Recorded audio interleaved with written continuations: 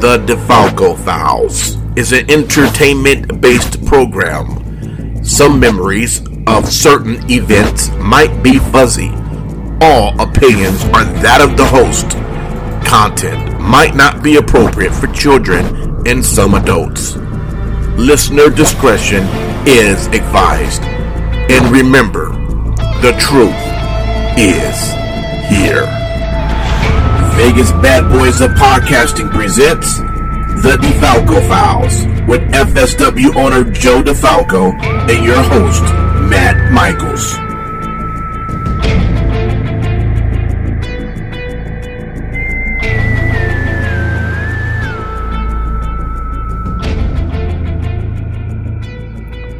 Hey everybody, Matt Michaels here on the DeFalco Files with the owner and creator of FSW, the Future Stars of Wrestling, here in Las Vegas.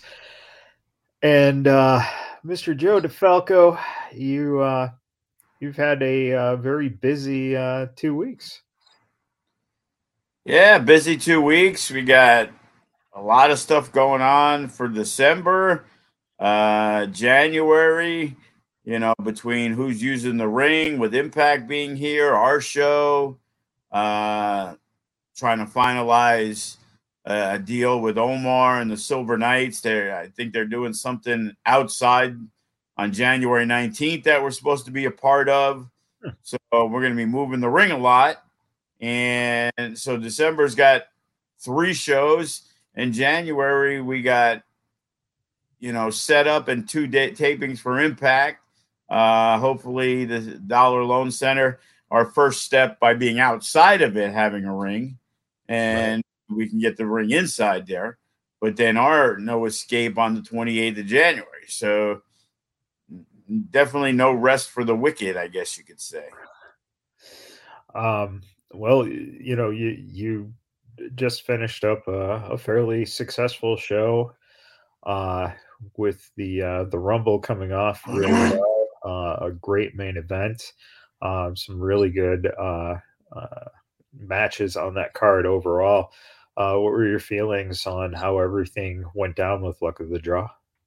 Well, unfortunately, it was fucking chaos leading into the show. And, I always say it, that's the calming factor. Is once the show starts, there's really nothing that you can alter. It's either going to be a good show or it's not going to be a good show. Right. And the show was very, very good. We had issues. People were like, what the fuck? What do you mean? Viva can't be there. She left early in the morning and nobody knew what was going on. It was just like, she's sending me pictures as, I'm not getting the first message till later because I'm running around because we can't get the computer to work and there's no Spider and Joey, the hookup wasn't there. We couldn't even do the stream live. Then we couldn't get the fucking computer to work to play the music, which looks like it was on their end because they moved something and then all of a sudden it worked. And it's like virtual DJ. It's pretty simple. It's speaker and sound card on the settings. Right. And did it 15 times and it didn't work. And then the 16th time it did. Well, they're the ones who ended up having to adjust something, and then that worked. That took like an hour and a half of fucking going back and forth and doing shit. And it was like I had to go to the door, and Atox was there, so he helped run the door. But and then the door's in the back because the casino's closed. All right. Like it was just such chaos. She's like, oh, estimated time 4:45. It's like, okay, you're in the semi-main, no biggie. And then all of a sudden it was still stuck. And it wasn't until the next day, because she didn't know why everything was closed off. It turned out there was some huge dust storm that closed the highway for hours. And it was like, so we only had 6 matches and everything was fine. And the women's match, we had to improvise, and it was like, okay, we're going to do this. And it came off to me pretty shitty. And, we were hoping, 45 minutes before the match was going to still happen. So it was really a main storyline that we were moving forward that now we have to step back, you know, and people are like, oh, what about the title? It's like, what do you mean, what about the title? She's held the belt for over a year. Like, we're going to strip her of the title because there was a fucking dust storm?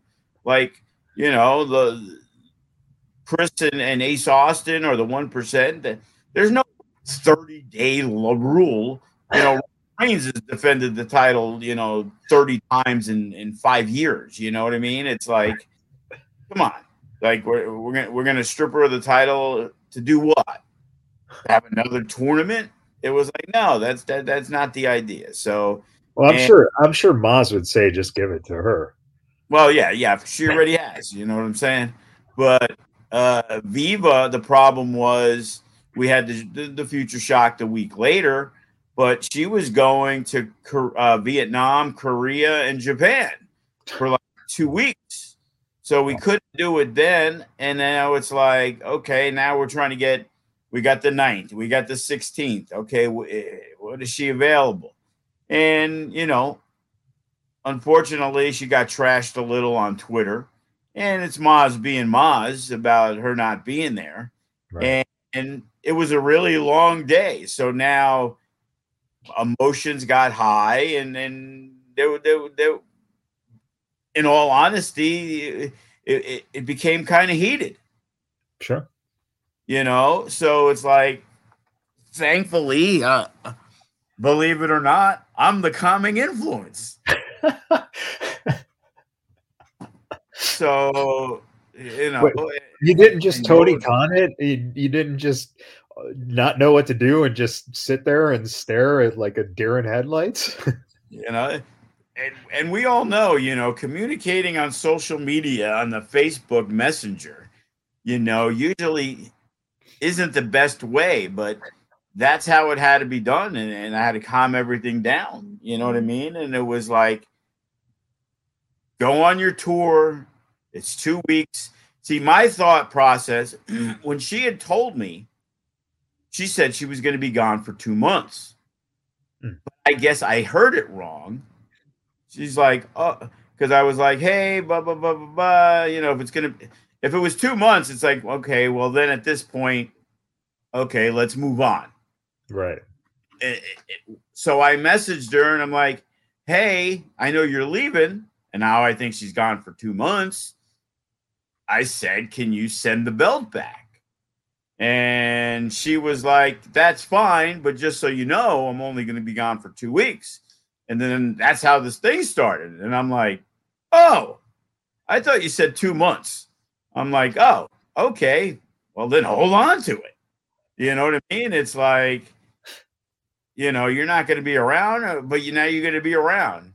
And then because of the issues that happened, I assume you can still hear me. Yeah. You know, after everything that happened, it was just like, okay, just chill, go on your vacation, go have fun. And then when you get back, let's discuss some dates.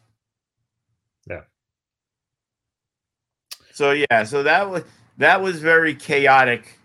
The one thing that, you know, transcended everything from the show. Yeah. At luck of the draw. Now, title changes. You know, some deal. Matt cashed in the case, so we have no cash in the case holder. He didn't win the cash in the case, but you know, he showed his moxie, not his John Moxley, but his moxie. And he cashed in before the match even started. He could have waited till they pummeled each other. Right. He waited till after the match was over. And him doing that kind of raised everything up because, again, the segment before was the women's thing that came across. I had to get in the ring and she wasn't there. And it was just like kind of brought people down a little bit. So now we got the big match feel. People are starting to buzz a little bit. Matt decides he's going to cash in. Oh, shit, it's a three-way. Who the fuck's going to win now? Yeah. Anybody can win. And, you know, they went all out. You know, big ups to Ice. You know, he hasn't wrestled a ton of matches, but over the last few months, he really brought it. And it's like, it's a shame that the title comes to an end, but he really ended it on a high note. If you go from, the anniversary show with the triple threat and Wrestling Hero and Wrestling Xander and everything that they did in there, he really put together a huge string of big main event matches in FSW. So, kudos to him. And the Rumble, we had 5 studs in it at the end. Yeah. We had 10 studs in it in the final 10. But the final 5s, Hammerstone, Limelight, Chris Bay, Shogun, and Hero. The main focus of FSW programming, I guess you could say, over a long period of time. Yeah. And you still had, Graves in the final 10 and Class in the final 10. So it was a who's who. And I don't think if you got to the final 10, you could look at it and it's like, yeah, he's winning. Right. As I always say, when you watch the Royal Rumble, it's like, okay, yeah, Cody's winning. They aren't switching anything up. You knew Orton was winning. You knew Austin was winning. You always knew who was winning. It was always positioned. Like, I remember watching, it was like, oh, yeah, they wanted to give Gunther the big push, but it's like, he's not winning. Right. And on this one, you can't say, oh, Chris Bay's going to win. Or you can't say, no, Hero. Nobody's going to be like overwhelmingly saying Shogun. A lot of people said, oh, yeah, the big story. Even though he's a heel, that Limelight, he's right there. And what about Hammerstone? A lot of rumors about his release from MLW. Hey, now people think, well, now he's free to do a lot, which in turn he can still do FSW, and he always has. But a lot of fringe fans are going to think, oh, okay, well, now he's not with the big company and he's leaving. Maybe he's got more time. So I think the intrigue, especially of the final 5 or 6, was tremendous. Yeah. So pulling back the curtain a little bit, at what point as a booker did you decide that the match should be a 3-way? And at what point did it kind of dawn on you that the transition would be made to give Shogun an opportunity to be champion? Well, see, the cash in the case is something that we've made it a little different in the terms of you can cash in for any championship. Right. So generally, taking Braxton for an example, well, he was involved with Bodie and he's been doing stuff, but Ice is the heavyweight champion pretty much for almost the whole time that he had it. But the thinking is, unless he's going for the tag titles, it's probably the No Limits or the tag. And in the past, we've had that, option. We did Graves, and he won and cashed in with Hammerstone for the tag belts because they realigned, but Hammerstone was already the champ. Right. So with Matt Vandergriff, he's already been the No Limits champion. He's already been a tag team champion. He's the Future Legends champion. In reality, there is no belt more significant for him, and it is for everybody the heavyweight championship, but usually there's stepping stones, and he's gone through all those stepping stones. So the heavyweight championship is the only thing that really should be a really huge deal for Matt Vandergriff to want to become the heavyweight champion. He's been positioned as a top 5 guy. Right. So now, if we're moving the belt, because it's been almost a year and we felt it was time, in all honesty, the options are you want a babyface to beat Ice Williams. So in general, Hammerstone's had the belt 3 times. It almost would be like going back right now, needs to be a significant difference to really go back to him. Chris Bay's the Mecca Grand Champion. Scheduling wise, not always available. We like our heavyweight champion to be able to work the FSW arena shows. Not that Chris Bay never would. So a Limelight is definitely in the picture. But as a heel, you know, it's always wanting the reaction. You know, Ice is a heel champion who's not well liked by the fan base. You're going to get a big pop whoever wins the title. Limelight wins the title, he's going to get a pop. Don't matter. But you want it to be. Now you got two baby faces in that match. And in reality, those are the top two guys that I could think of that are pretty close to being ready. When, you know, when Ice wins, you have to now have in your mind who you think could be the guy. Like, for a while, Ice needed to prove to me when Hammerstone was the champion, and that's why he was the champion for so long. I didn't think Ice was ready when he wrestled him, I believe, at the Survival of the Fittest the year before. Yeah. Or it wasn't, I'm not even sure what show it was. Might have been the anniversary, I'm not even sure. But it was for the end of the year. And then, yeah, it probably was the anniversary, because last year we did the Rumble match, and as I said, we were looking at Toa, and then Vandegrift ended up winning because political issues with Toa. So now, yeah, so it had to be September of last year when Ice challenged the first time. And again, it was kind of similar to the Hyper Streak Sharp thing, that in the finals of the tournament, everybody thought Sharp was finally going to win a championship. Everybody thought that I was going to pull the trigger on Ice because he seemed to be the top candidate to become the next champion. Well, I wanted him to get that big match feel. I wanted Hammerstone to tell me, which he did, that he feels Ice is ready. So we didn't do it in November. We waited to No Escape, which was basically 5 or 6 months later. October, November, 4 months later. So that delayed the Ice Williams start of his run. So now it's 4 months later. He's into his run. Now I feel, man, we got a lot of candidates now. Sure. Ice Williams wins, and there's always the guys that are around underneath that you don't see. Sharp's the Nevada State champion, but he's definitely a guy who could be now the heavyweight champion.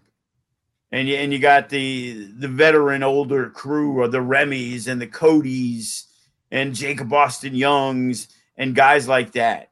But now you got on the rise, you got a Danny Limelight and you got a Shogun. And I'll be honest with you, like, we were bandying back and forth on the Hero thing. And Hero really inserted himself as one of the top 5 guys. Like, initially it was like we put him in the tag, had to work on things, but him aligning with MK and everything that's been going on with Shogun, I'll tell you what, if I had to say who was the MVP for the last 6 months, I might have to say Hero. He's impressed me so much that now it's like, hey, you know, okay, Shogun's just starting his run, but who are guys? Right. And for a while, it's like, oh, man, Limelight's on a trajectory. But, you know, Matt's still up there. He's now had 2 big opportunities. So he's ready. And there's no doubt Hero Lou's ready. So it's going to be interesting to see. Sharp's no longer the Nevada State champion. Where does he fit in when it comes to that? You know, a Jay Vidal. And there's so many, Chris Bay. There's so many talented people And then there's guys that we have great relationships with, like a Brian Cage who lives here, and who's to say we can't come to some sort of agreement for multiple shows? And, Toa's still, he's killing it now. Now he's in Japan and working the tag league. And, unfortunately, that probably raised his price for me. A little bit. That and the 3 more kids he's had within the last 6 months. So, well, yeah, there you go. So, it's amazing as I'm putting stuff together, and then there are guys who came out of nowhere. Clutch had a huge match with Ice Williams. Sugar Brown came back. I'm pretty sure those guys aren't looking to go back to being a tag team. Sanders had an opportunity to taste what it's like to be that close to being the heavyweight champion. Right. Normally you're going to be like, okay, here's the short list of 3 or 4 guys. But yeah, I would say a guy like Nick Xander isn't right at the top of the list, but he is the next list. Right. It's like, okay, what about him? What about him? What about him? And there's guys that are, Brett the Threats that just came back. And, even I saw a name from the past that we used, Shogun's like, who's gonna come up? Cal Jack, who lives locally, that we've used a few times. Yeah. And it's an exciting time because it's like, okay, it's fresh matchups. Yeah. Now it's a babyface champion instead of a heel champion. And it's also the biggest prize in the company. It doesn't matter that Matt Vandergriff may think Shogun's a cool dude. They're going to go in there as they did. He had no problem choke slamming him on the thumbtacks. So I don't think Matt would be too upset about taking the belt off Shogun. And who's first in line? I don't know. Hero beats Shogun to get the title shot at Ice Williams. Well, when we kind of look at someone from Shogun's past who I think might have some unfinished business and might want to exact some revenge for Ice's loss, and that'd be Kenny King.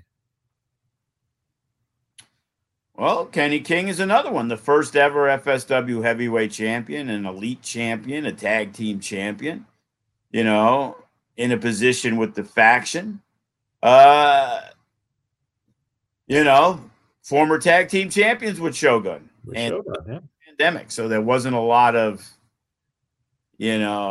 consistency with the tag team. And now Kenny's gone to the dark side, there's a big match for Shogun. So there's a lot on the horizon, and having a bunch of shows is great because we got him. And now the young prodigy, Bodie, finally gets to go home with the No Limits title. Now he could bring it to the school and, show off the belt to all the ladies. Hey, ladies, look who's the new No Limits champion. Last time it was like, hey, I won the No Limits championship last night. Really? Where's your belt? Oh, well, I lost it 5 minutes later. So, the girls weren't impressed. Now he gets to show them, show and tell day at the school. Who's going to be cooler than Bodie? And he just got his license, too. So now you can take the girls out in the car with the belt. There you go. Oof. That's a scary thought. But, that's an interesting question, too, now that you've got Jake, obviously, with the Nevada State, and you got Bodie with No Limits, and you got Shogun with the heavyweight championship.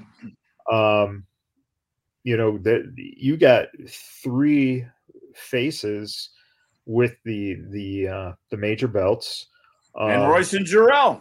and then Rice and Drell, right? So, and Viva Vant. So, really, Joe, you've got all face champions right now.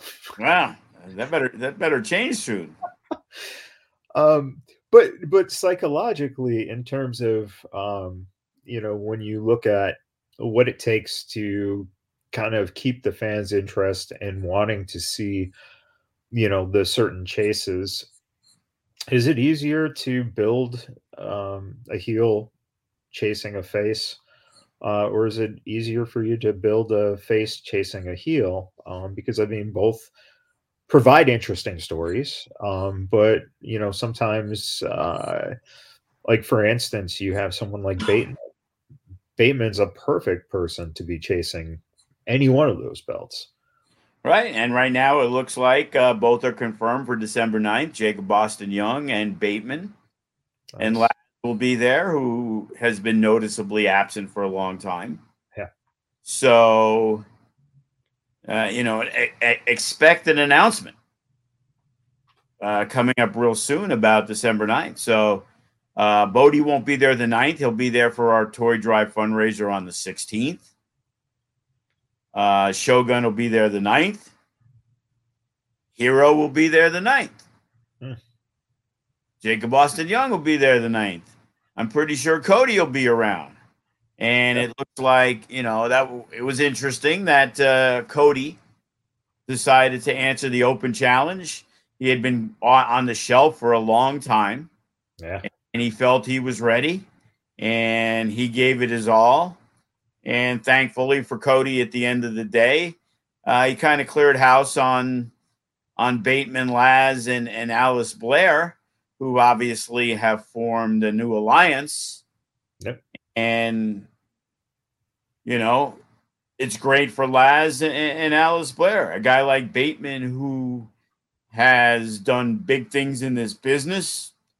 And he is now, full-time at FSW. That's a coattail to ride on. Yeah. And, what's going on, Cody seems to have the back of Jacob Boston Young. So it's going to be interesting to see moving forward, because January 28th is no escape. And after the Rumble, I'm not sure a lot of stories came out of the Rumble at all. Right. Stories came out of the show.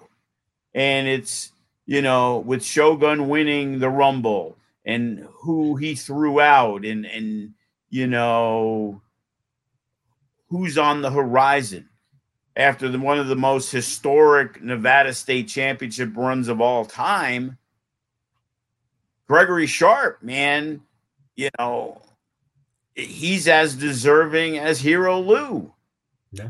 And Danny Limelight started at 1. He is the guy, but he might be a little busy at Escape. Are we looking at Danny and Hammerstone in a cage? Is that what we might be seeing? Generally we try to put 3 steel cage matches together, and we have different thoughts of where we are going. And as of today, the end of November, where we're 2 months away, that to me, first and foremost, is the match where I think it has to go. Yeah. They had the match, and Hammerstone pulled it out. Limelight's going all the way in the Rumble for more than anybody. I don't think anybody from the first 10 or 15 got to the final 10. Yeah. Except number 1. If you look at the list, there was good people in there. There was the Faction. There was Kenny King. There was Remy. There was Damian Drake. All these guys started in the first 15, but none of them, I believe, made it, let alone the final 10, the final 5, but just the final 10. Yeah. So Limelight weaved through everything to finally get caught by Hammerstone. And, he pissed him off. And now, technically, in a match that would have rules, Hammerstone wouldn't be eliminated by a guy who's been eliminated. But That's the joy of the Rumble match, that somebody can slide right back in. And now Hammerstone's not counting on Limelight. He's looking at the 3 other guys that are there. And from behind, Limelight comes in and he's gone. So not sure that's going to sit well with a Hammerstone. So, yeah, that's definitely a match. What's going on with the women's championship? We'll know more. You know, are you going to have like a Dust Bowl match or something like that? You know, it could be.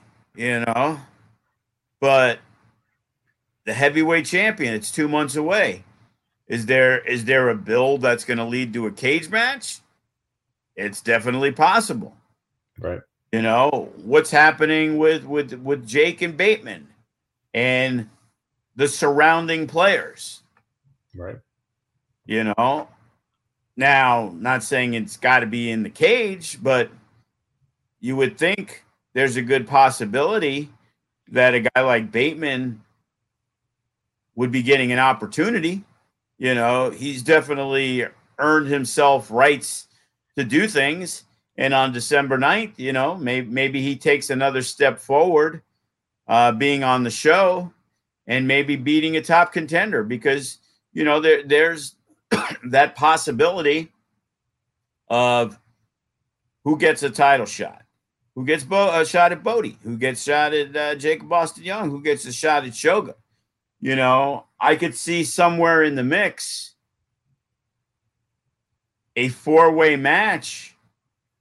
Who, you know, again, for Shogun, you know, the winner gets the next shot. And if you put a guy like Gregory Sharp and a Hero Lou and a Danny Limelight and a Vandegrift and a Hammerstone, you got 6 guys that are potential participants in this 4-way match for the next contender for Shogun. Great. So, you know, and now it depends on, hey, is he available this day and who's available that day and whatever, you know? So, you know, I'm excited because now the great thing about wrestling shows are we hit reset button and now it's all new again. Right. Going to step out of the clouds and be that guy, because now it's a different dynamic. You know, with Ice Williams as the champion, you know, as the saying goes, you're looking for baby faces. Who's he going to go against? Right. You know, and now you got a star-studded No Limits division. Yeah. You know, does Gregory Sharp want to go after Bodie? I don't know. Or does Gregory Sharp want to go after Shogun? Right. There's a lot of guys who are want to pick the bones of a 16-year-old champion and feel that I'm deserving. Yeah. You know, I could see a Bret the Threat going after a Jacob Austin Young or a Bodie. He's had a lot of history with Bodie. Yep. And his game, you know, fits going after a Jacob Austin Young. Yeah. Jacob Austin Young might be busy with Bateman and crew, which sends Bret the Threat to being involved with Bodie. Right. Which I'm sure that will thrill everyone to have Bret back terrifying Bodie and his mom. You never know. Came back at Future Shock. He the beat. You know, one of the top Rookie of the Year candidates who has a victory over Damian Drake. Fox looked good, but, you know, Bret dispatched him. Yeah. So it's definitely interesting to see. You know, I don't have the list in front of me, but I know there's so many guys. And I've talked with Eli Everfly. Who wouldn't want to see Eli Everfly against Bodie? Sure. I've seen Eli Everfly and Jacob Austin Young kill it. Brandon Gatson. That'd be interesting. You know, a guy who's a 16, 17-year vet. Win or lose, that's a great match for a Bodie. Sure. You know. Yeah, He's busy on the road with his daughter, busy being a big time celebrity. I think he went on a cruise with her or something. And then, as we know, the insiders know about Gadsden's musical prowess. I guess the band got together and the daughter was singing. So, we're still waiting, a couple of years for Limelight and his daughter against Gadsden and his daughter. So, yeah, absolutely. And now it's like, okay, let me look, like let me peek at who's available and who's interested, and Damien Desire got a win on Saturday night. He's definitely somebody to reckon with. And then you're talking about the Billionaire Boys Club. They could go. They had a shot at the tag titles, but Class is a former Nevada state champion. Now, him and Shogun. I forgot about Class. There's another guy. Sure. Do they all try to go for singles stuff? Right. You can have the three of them going for singles belts.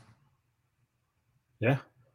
I mean, you could see Devin or Jordan and Bodie, or Devin and Jordan and Jake easily. I mean, those would be great matches. So now it's like, okay, we had the show Saturday, we had the other one, we had to deal with the chaos. Now it's like, okay, man, let me put the pen to paper and see, like, oh, okay, this would be cool. Oh, yeah, this would be great. And it's a little bit, it's a continuation of luck of the draw, because it is a luck of the draw. It's like, who's in position to challenge? And now you're going to see a lot of, top contenders fighting each other to get opportunities. So there's going to be some matches that we've never seen before, or matches that were like, holy shit, these guys have never wrestled each other before. Sure. I'm interested to see Hero Lou against a Gregory Sharp. Yeah. If it was done very early in Hero's existence, but I'm going to say it probably hasn't happened. Yeah. Yeah. Hero Lou and Vandegrift. Sure. I don't think that's happened. A Danny Limelight and Hero Lou. Yeah. So basically what we're saying is everyone has a shot at Hero right now. Everyone has a shot at Hero Lou. When you you mentioned Royce and Jarrell, when you look at how the tag teams fit in right now, obviously we've talked all this talent in the singles. How are you able to juggle, the fact that they're not local, as well as, trying to find the spots for the tag teams to get a little shine, so that, the next up for those two will be a bigger match. Well, as we've been focusing a lot of the singles stuff, and we had the Bullet Club, and then they were around a little bit more than probably people thought they would be. They won a title, they defended a title, they lost a title. So they were there for 3 shows. Royce and Jarrell, they came back, they won a contenders match.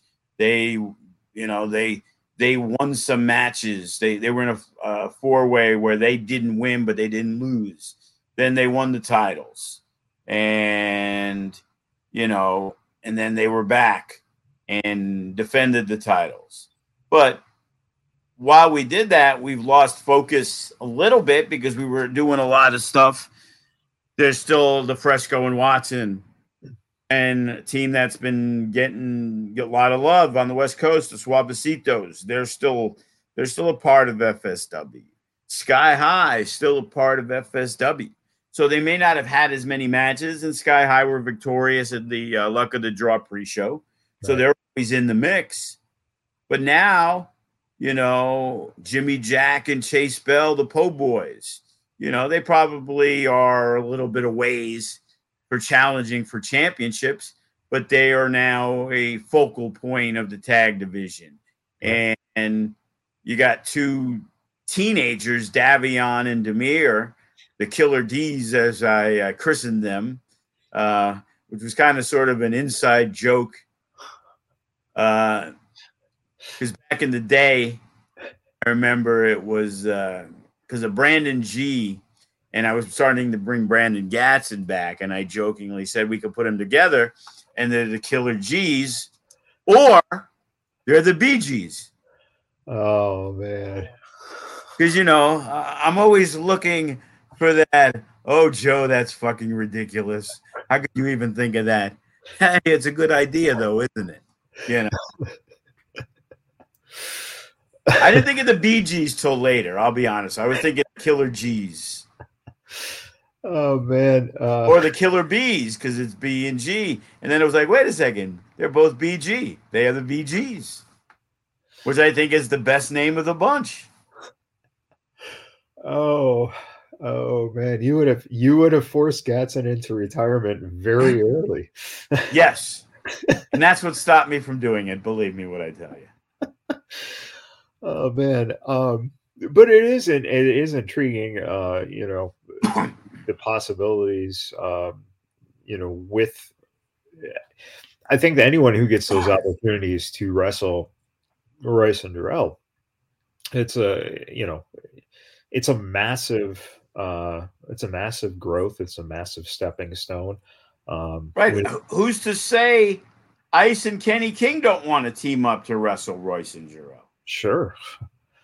That'd be a very, you know, there's 5 of them. That doesn't mean Fresco and Watson are the only ones who can tag.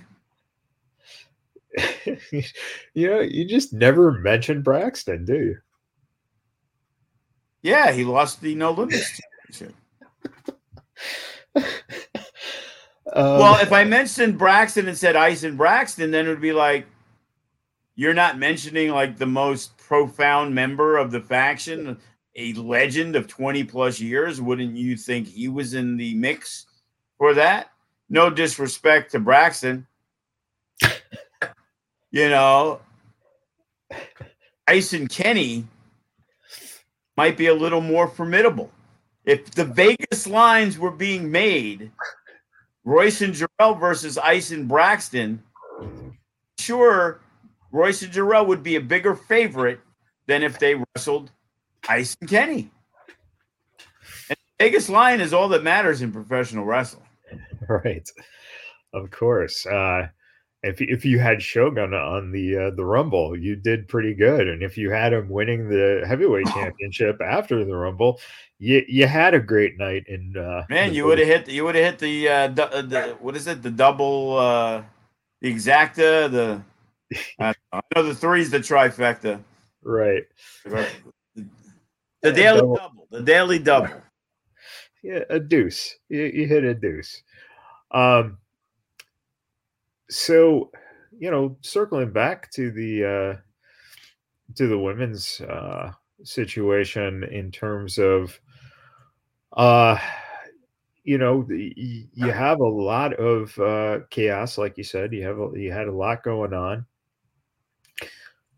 When it comes to Viva and the fact that she really is progressing, you know, she's doing, she's grown within the last couple of years unbelievably.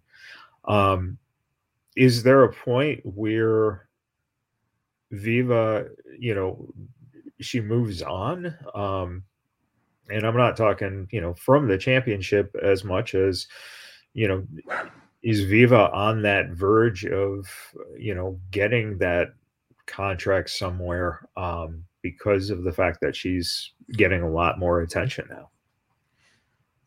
You know, again, I don't think it matters. It's like if you go to WWE, it matters. Right. But if she goes and works a New Japan show She works an AEW show. She works an Impact show. You know, we got Jay Vidal and Chris Bay work Impact every show, but they're on our shows. Right. So I don't know how that would affect. A lot of them work, not that they're signed, AEW Darks or whatever it is. But the bottom line is WWE is the only company that signs you to a contract that states you can't do anything else anywhere else. Right. Plus, you know, you got the deal with Booker T, and he gets a couple of those NXT guys, which is a great deal. You know, I talked to Gabe Sapolsky the other day. I'm like, hey, what does it take for us? He's like, oh, that's above my pay grade, blah, blah, blah. But, you know, I'll look into it for you. Because, again, it's like, hey, 15th anniversary. What are the chances we can get a special appearance through WWE of Zoe, Cross, or Solo Sikoa? You know, we're beyond the LA Knights. He didn't train with us, but that's our crew. We train them. You know, how cool would it be to have a meet and greet with Cross or Solo or Zoe representing WWE? You know. Right. And, you know, it would be nice for us. It'd be nice for the company to reap those rewards.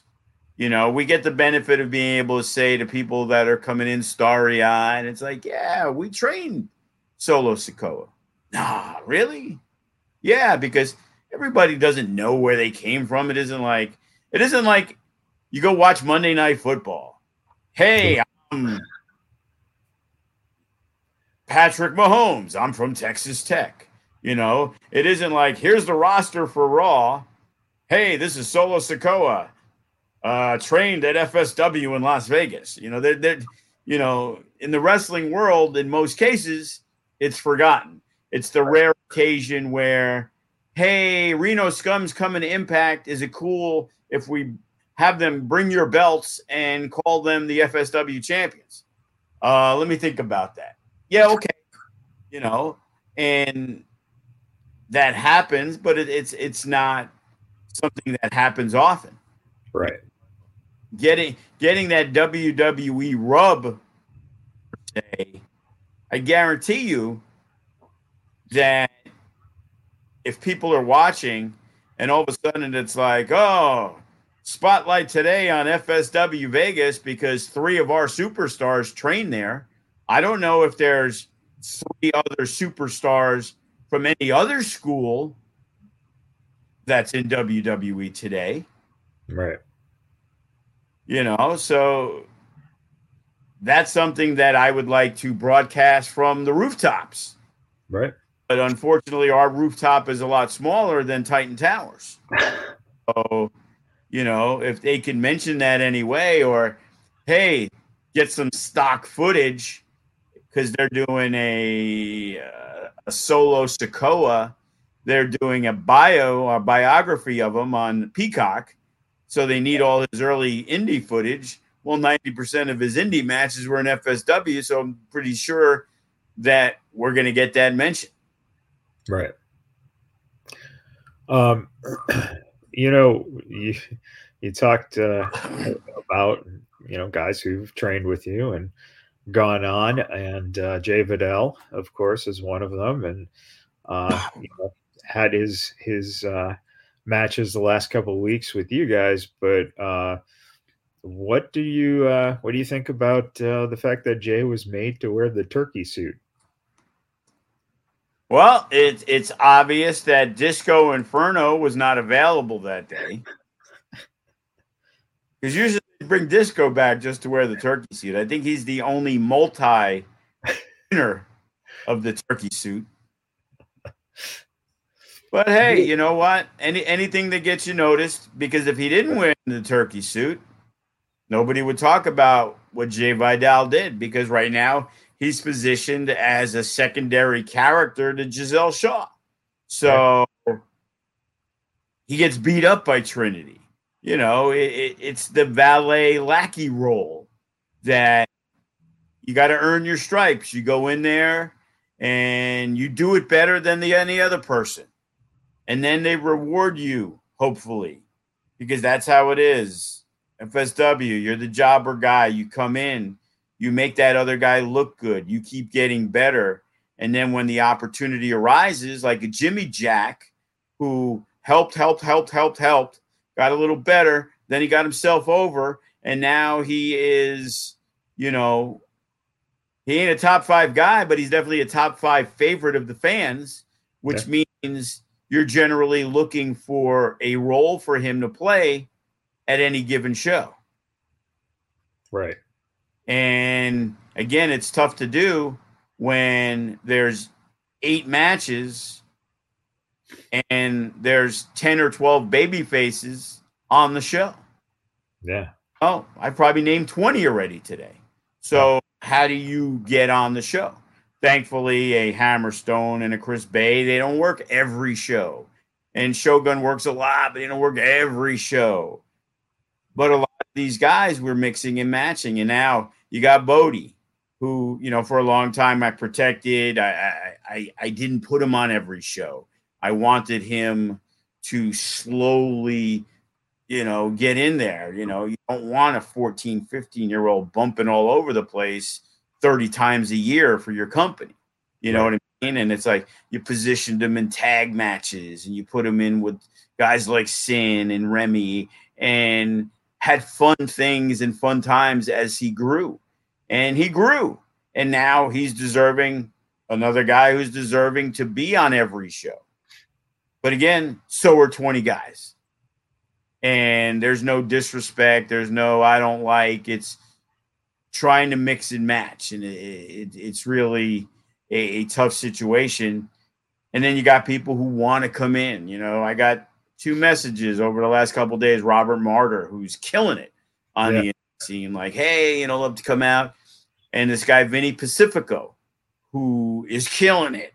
And I both saw they had hit me up. Hey, love to get out here. I got miles, whatever, because they understand at their level, Joe's not paying $400, $500 for a plane ticket.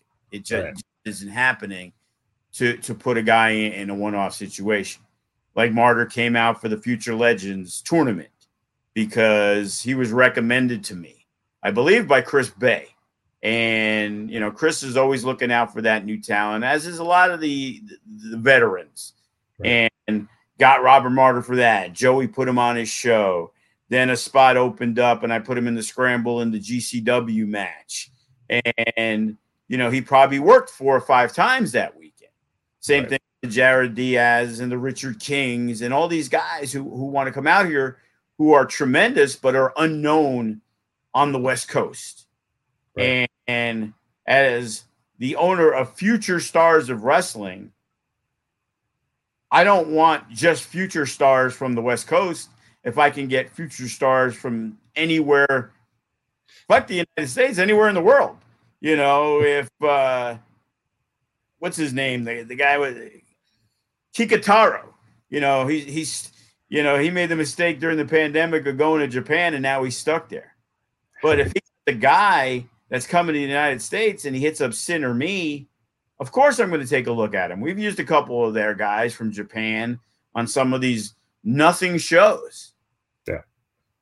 Because we want to showcase the best. Just like we did when Brian Cage first started. And just like we did when LA Knight first started. And the Reno Scum when later on they got signed to Impact. And we're not future stars of Las Vegas. We're future stars of wrestling. And people joke, hey, Matt Hardy, he's a future star. And it's like, yeah, you don't turn down the opportunity to work with a legend in the business. Right. Future Stars of Wrestling is a name, and we take pride in using some of the best up-and-coming talent. But our school is shown that by the WWE signees and the Chris Bays and the Jay Vidals and the opportunities as Bodie's and gets to work GCW and Matt and Damian Drake got to work AAA shows and Gregory Sharp and Jacob Boston Young and all that crew working the New Japan shows. And, it's funny, but, you don't have to be 19 to be a future star of wrestling. Jacob Austin Young and Gregory Sharp at 30 get their feet wet. Tito Escondido became a future star of wrestling at 34 because now he went to Japan and wrestled. Like, oh shit, who's this guy? And Roy and Jarrell getting the opportunities to go to Japan. All these guys have cycled through FSW before most people had any clue who they were. They were only known to their home promotion. Right. Joe in Vegas made a lot of Vegas fans be aware of people they may never have even knew existed. Right. And that's where you take the pride in getting them. Yeah, of course I want Viva Van to be signed. And Brittany Brooks is somebody who you got to be on the lookout for. And Oz and Rochelle, they were at WrestleCade this weekend. And, nobody brings you into WrestleCade if they think nobody's going to buy a picture of you. Right. So the radar of FSW grows every time one of our wrestlers, because it's a big window of wrestlers, because we have a school of wrestlers, and then we have talent like a Danny Limelight. Within a year, Danny Limelight, who's been known all over the West Coast, may be known as the FSW guy. Yeah. Just like the Arizona guy Hammerstone is. Yeah. Because that's where they applied their trade. And now you got the Hero. Now you got the Shogun. Now you got the Vandegrift. You got the people on the radars, these younger guys. And now, will the AJ Avens and the Foxes and the RBJs and all these guys come out and become something? Sure. Because, watching Chris Bay the first time at a Future Shock, you don't know what he's going to become. Look at those pictures. Look at the evolution. Yeah. You want to see what hard work does. You want to see what it takes to get to that next level. Look at the difference in physiques of when Jay Vidal started with us, when Chris Bay started with us, when Zoe Stark started with us. Look at now. Look at Cross. Look at Vandegrift. What a transformation. These guys, sometimes it takes an LA Knight to go to developmental, be released, come back, and then you look and say, wow, we thought he was a star, and he was, but he was an indie star. Right. And then it's getting to that next level. Chris Bay, if you look at him, he is a star. Yep. And he may not be utilized other than at Impact, to where maybe the national notoriety doesn't get to him like it does a Solo Sikoa. But Chris Bay is still 25, 26 years old. And that next contract, I'm pretty sure he's going to open the bidding to any company that exists. He's gotten the New Japan love already. Right. He's gotten Cody Rhodes to mention him on AEW television.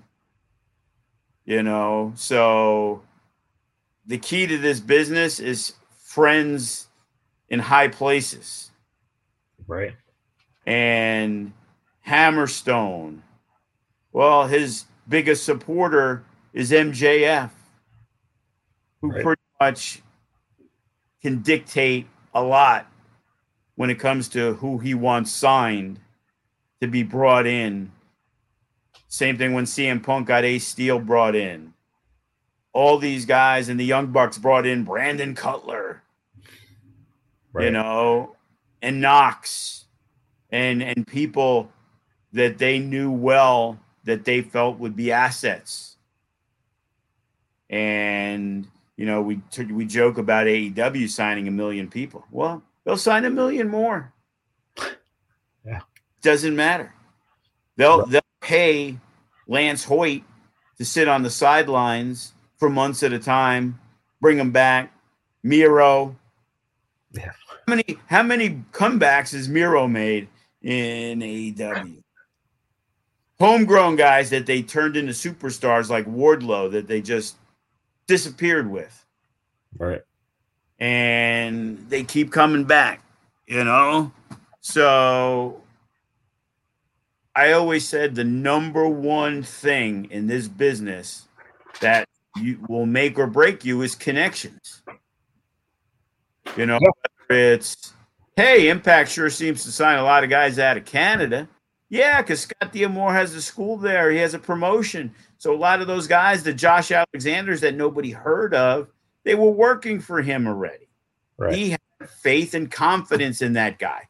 I remember when he teamed up with Ethan Page and they did their thing, and it was like, wow, these motherfuckers just jumped the Rascals. Like, the Rascals waited in place. They were behind, you know, Santana and Ortiz when LAX was the hottest tag team in wrestling next to Penta and Phoenix.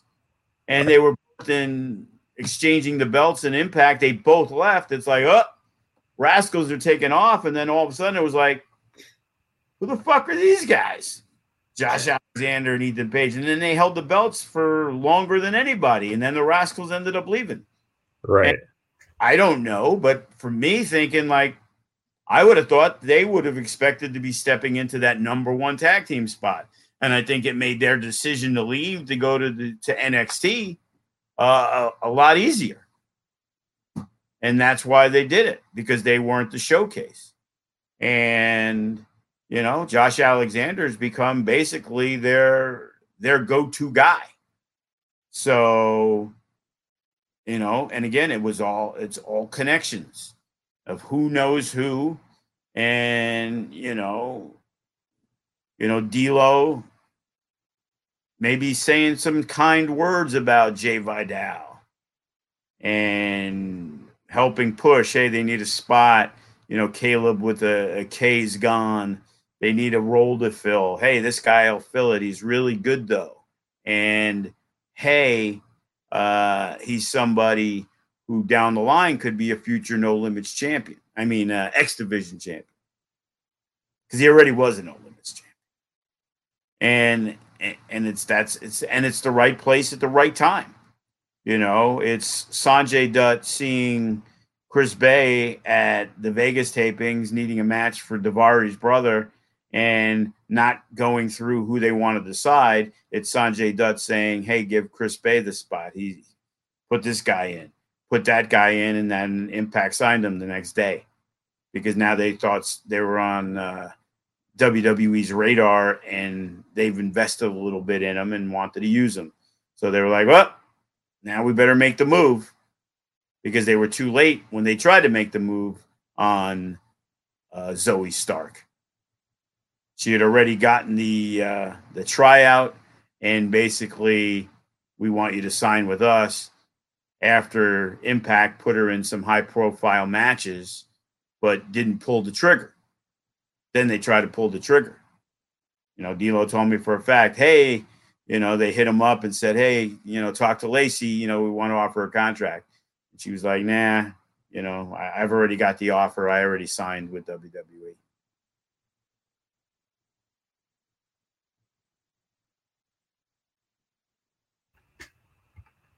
Okay.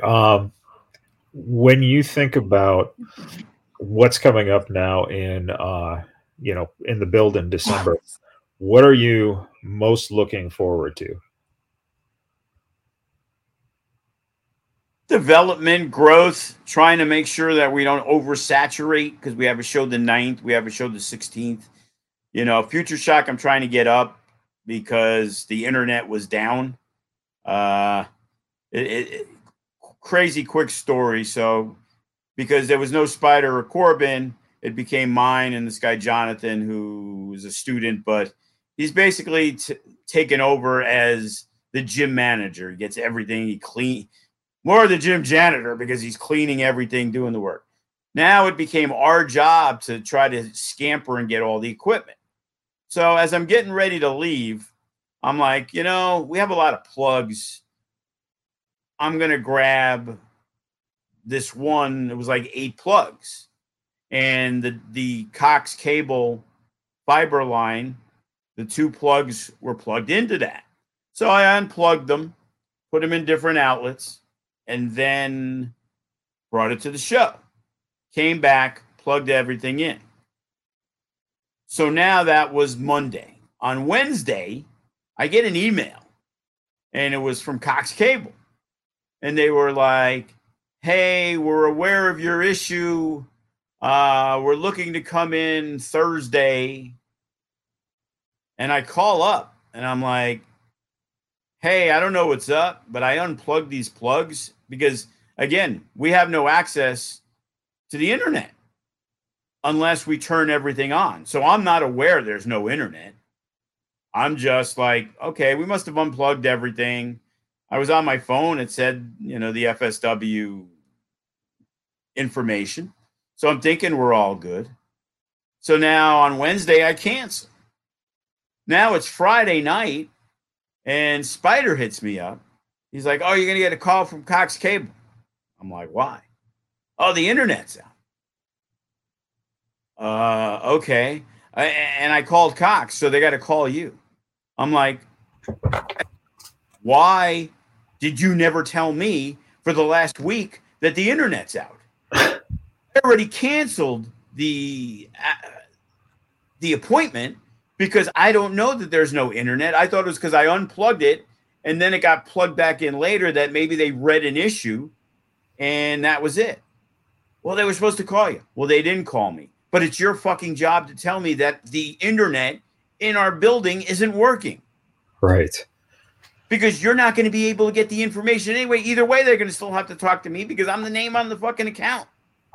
So, of course, needless to say, now I got to get on the phone Friday night. It's 9:00. I drive back to the school, and it's like, they're checking things. They're like, yeah, we can't even see it, blah, blah, blah, blah, blah, blah, blah. But there's an on-call thing. I'm like, well, we have a show tomorrow night.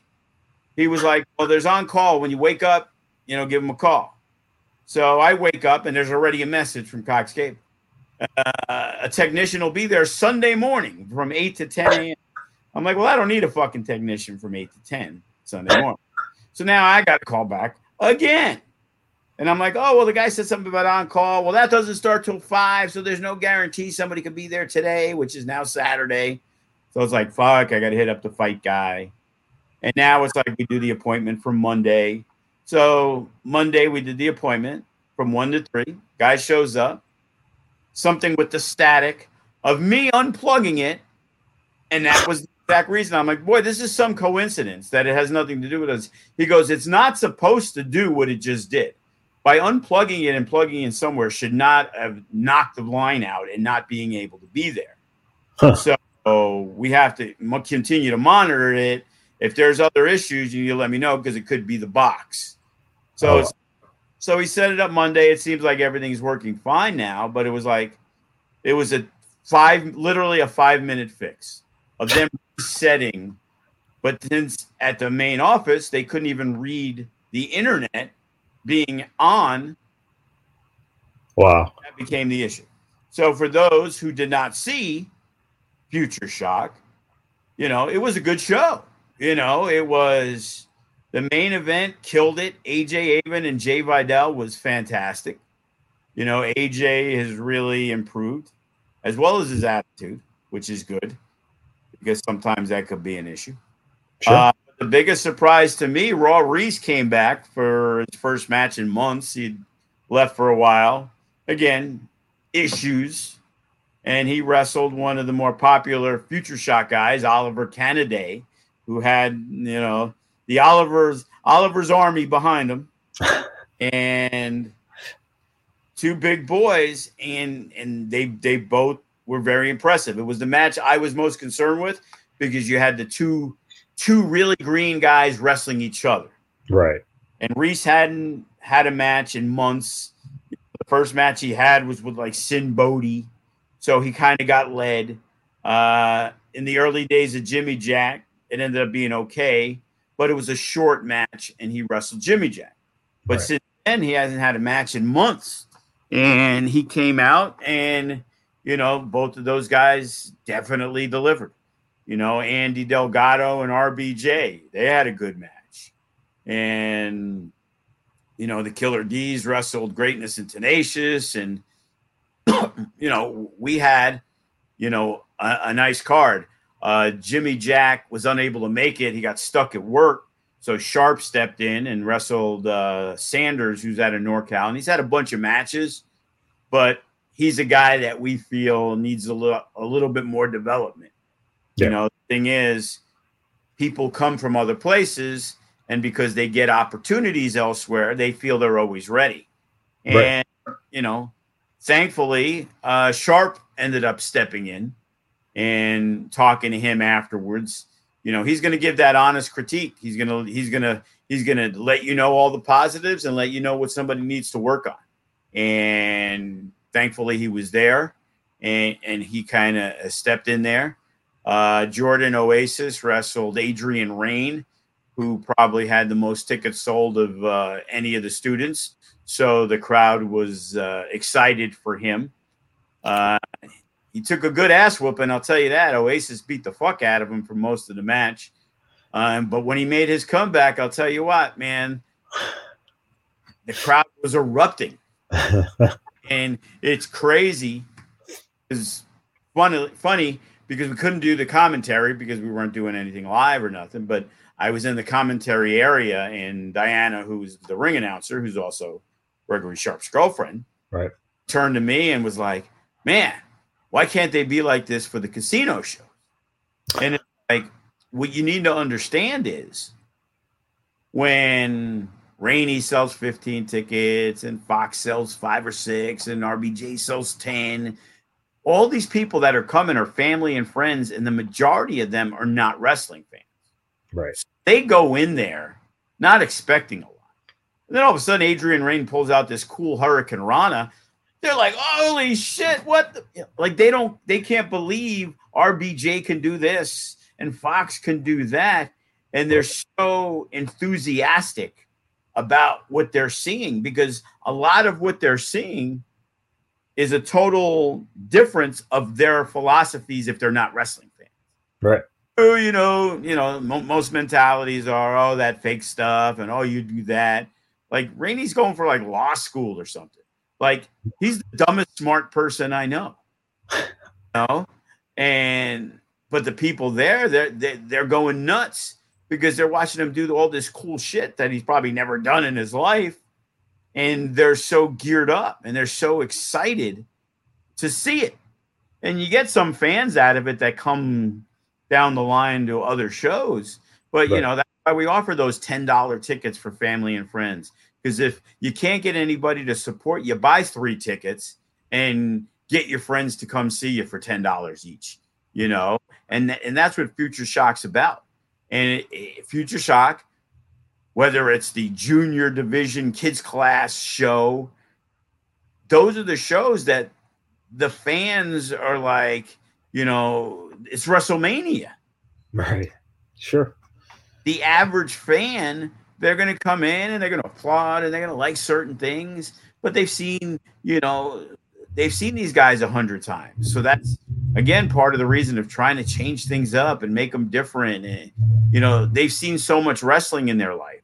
It takes a little bit more to really get them engaged. And, that's what part of the storylines and things are. At Future Shock, you don't need a storyline. You just put a match on and you put this young kid in who's been telling all his friends that he's been training to wrestle for 5, 6, 7 months. And now he's getting his first match. That's why tickets sell. The first match people sell far more tickets than when they're in their 12th match. Right. Because it was cool the first couple times. Now it's like, yeah. And then certain ones, obviously, that are still going to support, but they're going to get way more of that first match for them to see. Right. And the crew we got has made Future Shock more attended than a lot of the high octanes. Sure. So, if they keep doing that, I've tried to tell them in the past, it's my job to try to get people to the casino and the high octanes and the bigger shows with the bigger name talent. But it's your job, because we're not going to promote it as much. We don't need to oversaturate, because they're going to see one or two guys on the show that they even know, and they know everything about FSW, because it's going to be a lot of you young cats, and you're the ones who need to get your family and friends to come out. And if you can do that, because, you know, I got to leave my house enough of my life for nothing to now devote another 2 or 3 hours. Because a lot of times when you see no future shocks for 4 or 5 months, it's because I'm aggravated, I'm disgusted, I believe that people are ungrateful, and they're not actually giving a shit that they're getting an opportunity. Right.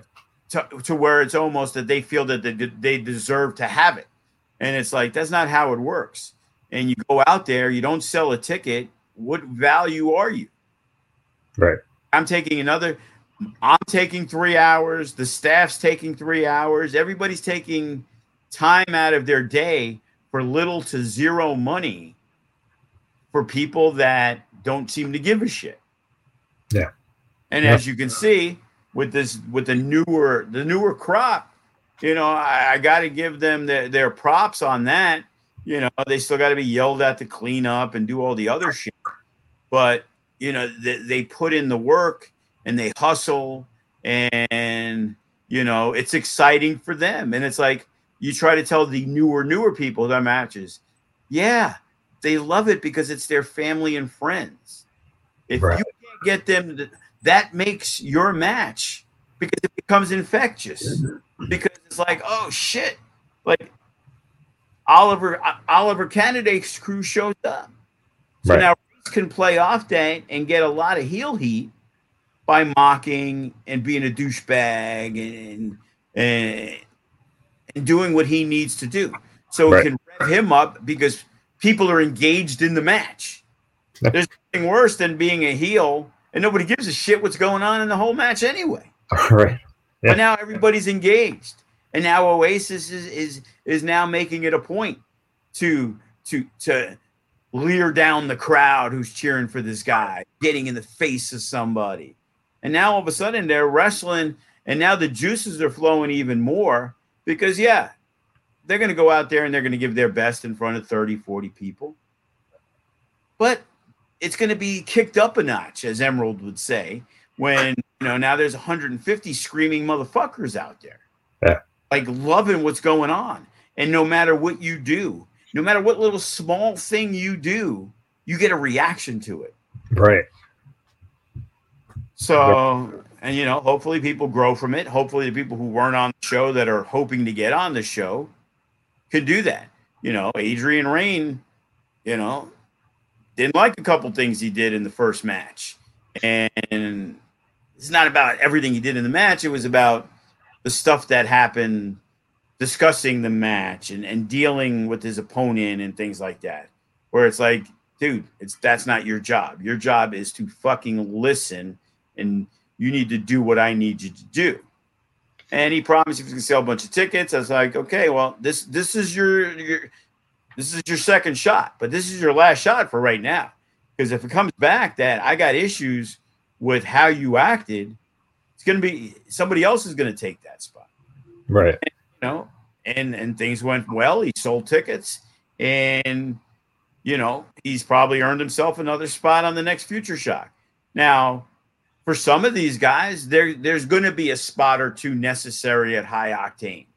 And yeah, it may not be your favorite thing to do and have to wrestle Hero Lou at the High Octane show. But your job is your job. So the thing on Future Shock is we make it a lot more even paced. Hey, you know, let's see what this guy can do. While a High Octane is more geared toward the story, so in some cases, you know, people are getting thumped. Yeah, sure. But they need to make sure they look good getting thumped, because that gives them that next opportunity, which maybe gives them a little more and a little more and a little more, and then all of a sudden, you know, you're a superstar. Yeah. Or a perceived superstar.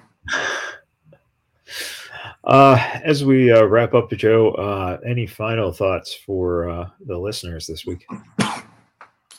Yeah, we got a lot going on. December 16th, we're really pushing for this toy drive and fundraiser. I know Lawson, it's actually through an organization that he created, Headlocks and Heroes, or Heroes and Headlocks. And the idea is he's got boxes for donations and stuff for the homeless teens. And I'm like, my wife mentioned it to me, and then I had to bring it up to him. I'm like, well, we're pushing a toy drive, David. I'm not sure homeless teens are really looking for a teddy bear. They're looking for toothbrushes and things like that. Maybe we gear the toy drive toward, the kids. Yeah. And, because we're going to do the raffles and the donations, and, we're going to probably try a 50-50 raffle or whatever, and donate that to where there could be goods and there could be things. Because, one thing about Vegas, Christmas comes around. There's, I saw the Chopper. He's pushing a toy drive fundraiser, and the Chet Buchanan, which does amazing business.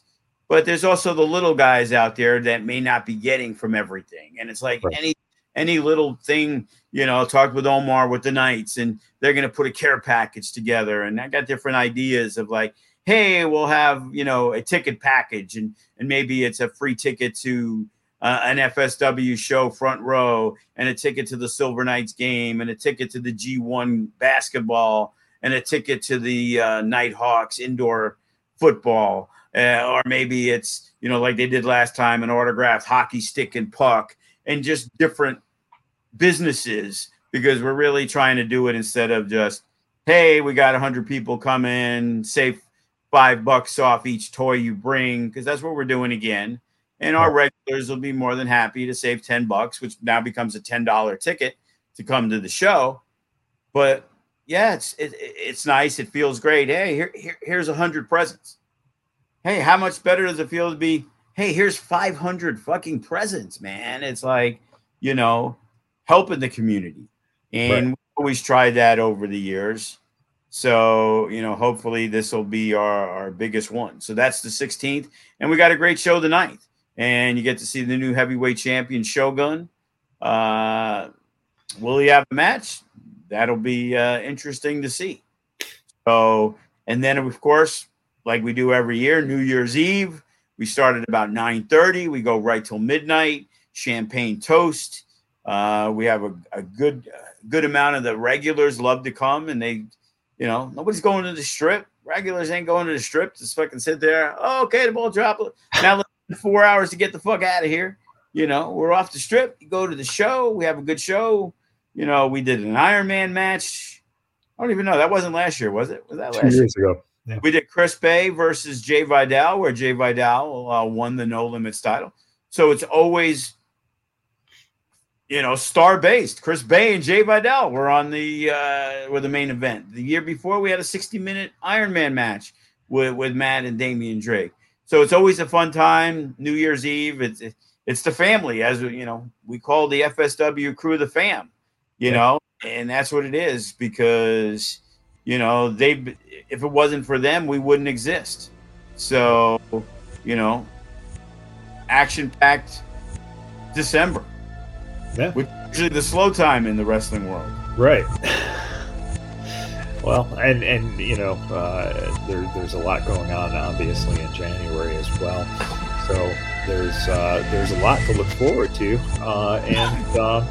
Again, if the cable issues are all okay, then you can catch stuff on Fight Plus if you're out of town. But stop on by on the 9th and the 16th and the 31st, and enjoy, some really good young wrestling, and some good storylines that are going to be evolving into what's going on in January for No Escape. So, all right, everyone, thank you for tuning in this week. Until next time, we'll see you then.